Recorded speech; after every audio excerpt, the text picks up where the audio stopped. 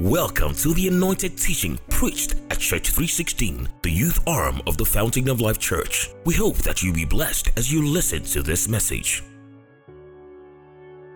You know the good thing about Jesus seated on the throne is that he said you and I, we are what?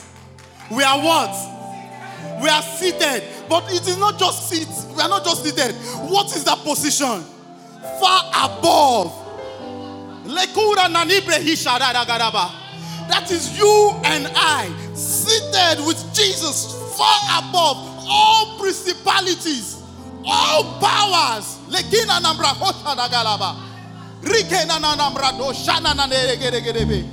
I brought this message to you. I was having this discussion. I have entered into the sermon. You can sit, you can stand anyhow, but just let it flow.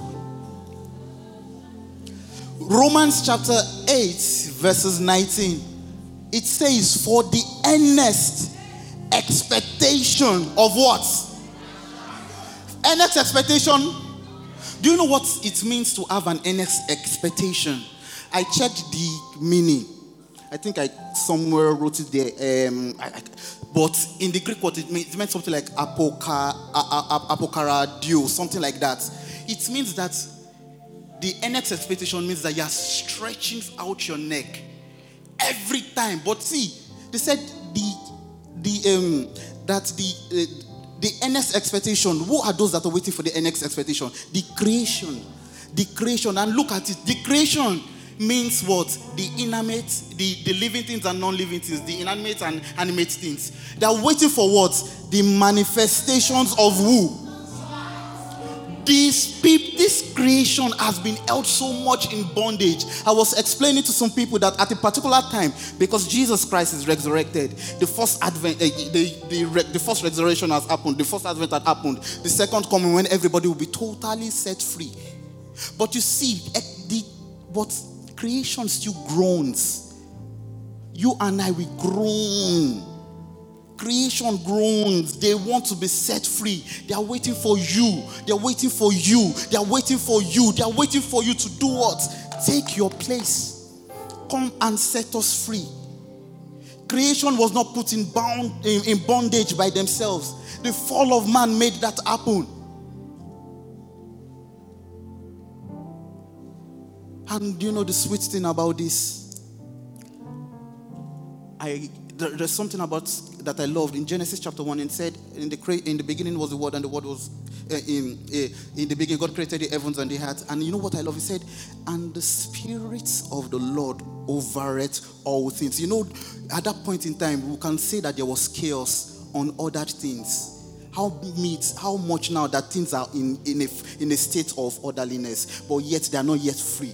But at that point in time, before he spoke the word, before Elohim spoke the word, right? Elohim, right? Before Elohim spoke that word, the Holy Spirit, the Ruach, was doing what? Hovering, moving over all things. And then it will bring me to, what was that? In the book of Isaiah 59. Thank you. Isaiah 59. Just follow me in Isaiah 59 verses 19. Isaiah 59 verse 19. Help me to be, what was it again? Isaiah 59 verse 19. It says that the enemy comes like a flood. Yes, the enemy, thank you. When the enemy comes like a flood, the Spirit of what? Of the Lord shall raise a standard. And I got this beautiful explanation from the book of Ezekiel. That at that point in time when Ezekiel was led, do you know I discovered that in the Bible there are different levels in the spirit. I looked at the book of Revelation. You know, I don't know how Pastor BC reads Revelation, is amazing. And I went into the book of Revelation and I saw that there was a point in time that John said he was in the spirit. And then when he got to Revelation chapter 4, and it says, and they brought him into the spirit again. From spirit into another level of the spirit. And see, creation is waiting for you and I to be that. I'm going to tie everything together. And at that valley of the bones, what still happened? He asked Ezekiel. Ezekiel was also in the spirit. It makes you understand that, see, you cannot live this life if you are not in the spirit. How can you say you know Jesus if you do not even know the Spirit of the living God? How can you say you want to walk? How can you and I say we want to walk the ancient paths? I was discussing with someone. I said the footprints that have been laid down by Moses, by Elijah, by Elisha, by Jesus himself, who is the standard. Remember, he will raise the standard. Jesus is the standard. But you see all these footprints, even the Holy Spirit was not yet given to them, but they still did what? They operated by the Spirit that came upon them at that time. Men that did not have the Holy Spirit living inside of them, they were setting things free.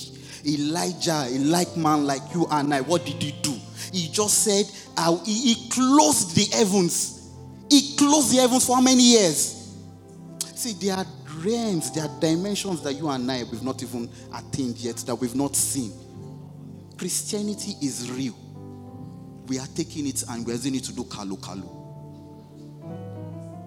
Christianity is real. Have you see? And they said, "Can these bones live again?" And what did he say? Man, speak. He said, hey, "Do you know what I want? One thing I love about Ezekiel.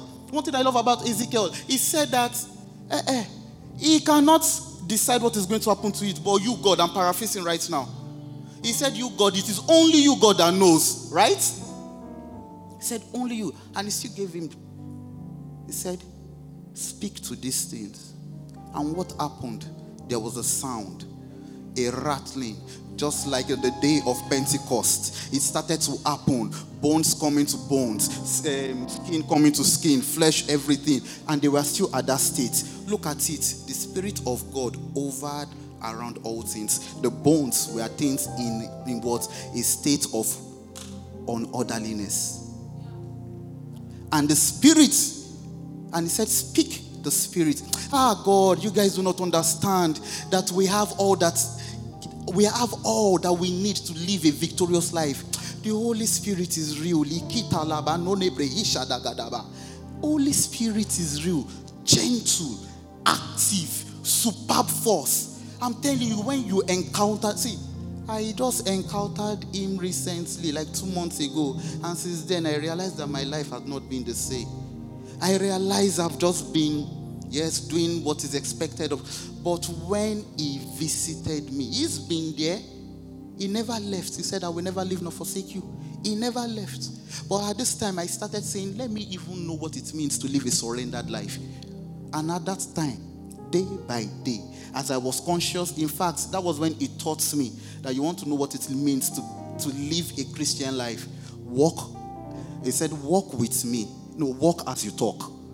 And it blew my mind, meaning that at every point in time, this man is making me to float. At every point in time, as I'm walking, I'm talking, communion. It means, you see, they say pray always. I realized that was what they meant. Walk and talk. It's easy for you to pray always. It's easy for you to always be in the Spirit, that they don't need to come and tell you that let us be in the mood.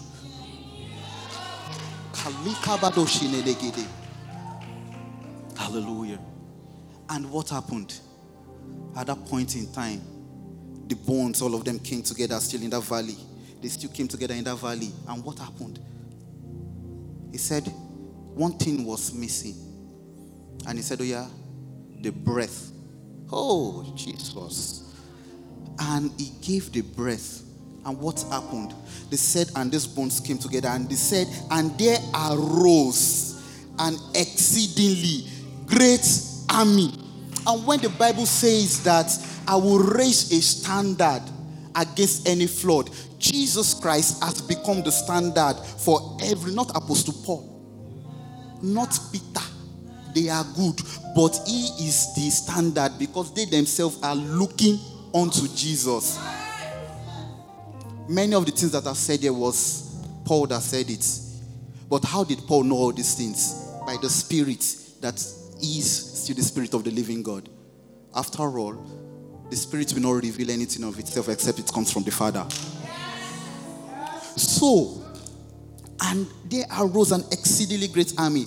Jesus has become the standard. And do you know what it is for you and I? That sometimes we are the one that have permitted this thing. And I asked God, what do you mean that there arose a standard? And God will raise a standard. He said, you and I, we are the standard that is waiting for to set all of the creation free. You and I, we are the standard. Prayer is part of the animations. Fasting is part of. Pastor Bisway told us last week. All these things, know the weapon. But you see, when you don't come out and take your place and stand in that place and say, no, I am not permitting this thing.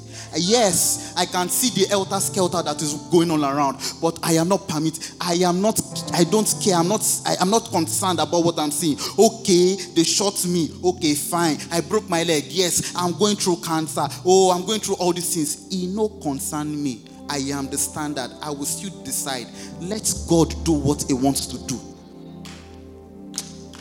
I learned that sometimes, okay, don't let me go there. You and I have now become the standard. You and I have become the exceedingly great army. And as I'm rounding up, I want you to understand this truth. This is the truth, and you shall know the truth, and it will set you free. The word that God speaks are spirits, the same spirit, and they are life. Nothing. Because do you know what it means that you have become the standard? Nothing can go through you. You are not osmosis or diffusion. Nothing can go through you. Nothing can go through. As long as you are in that place, the flood cannot come to the other side. And that is what it is here. And I would just ask, I don't know if I should ask this. Holy Spirit, help me. Holy Spirit, help me.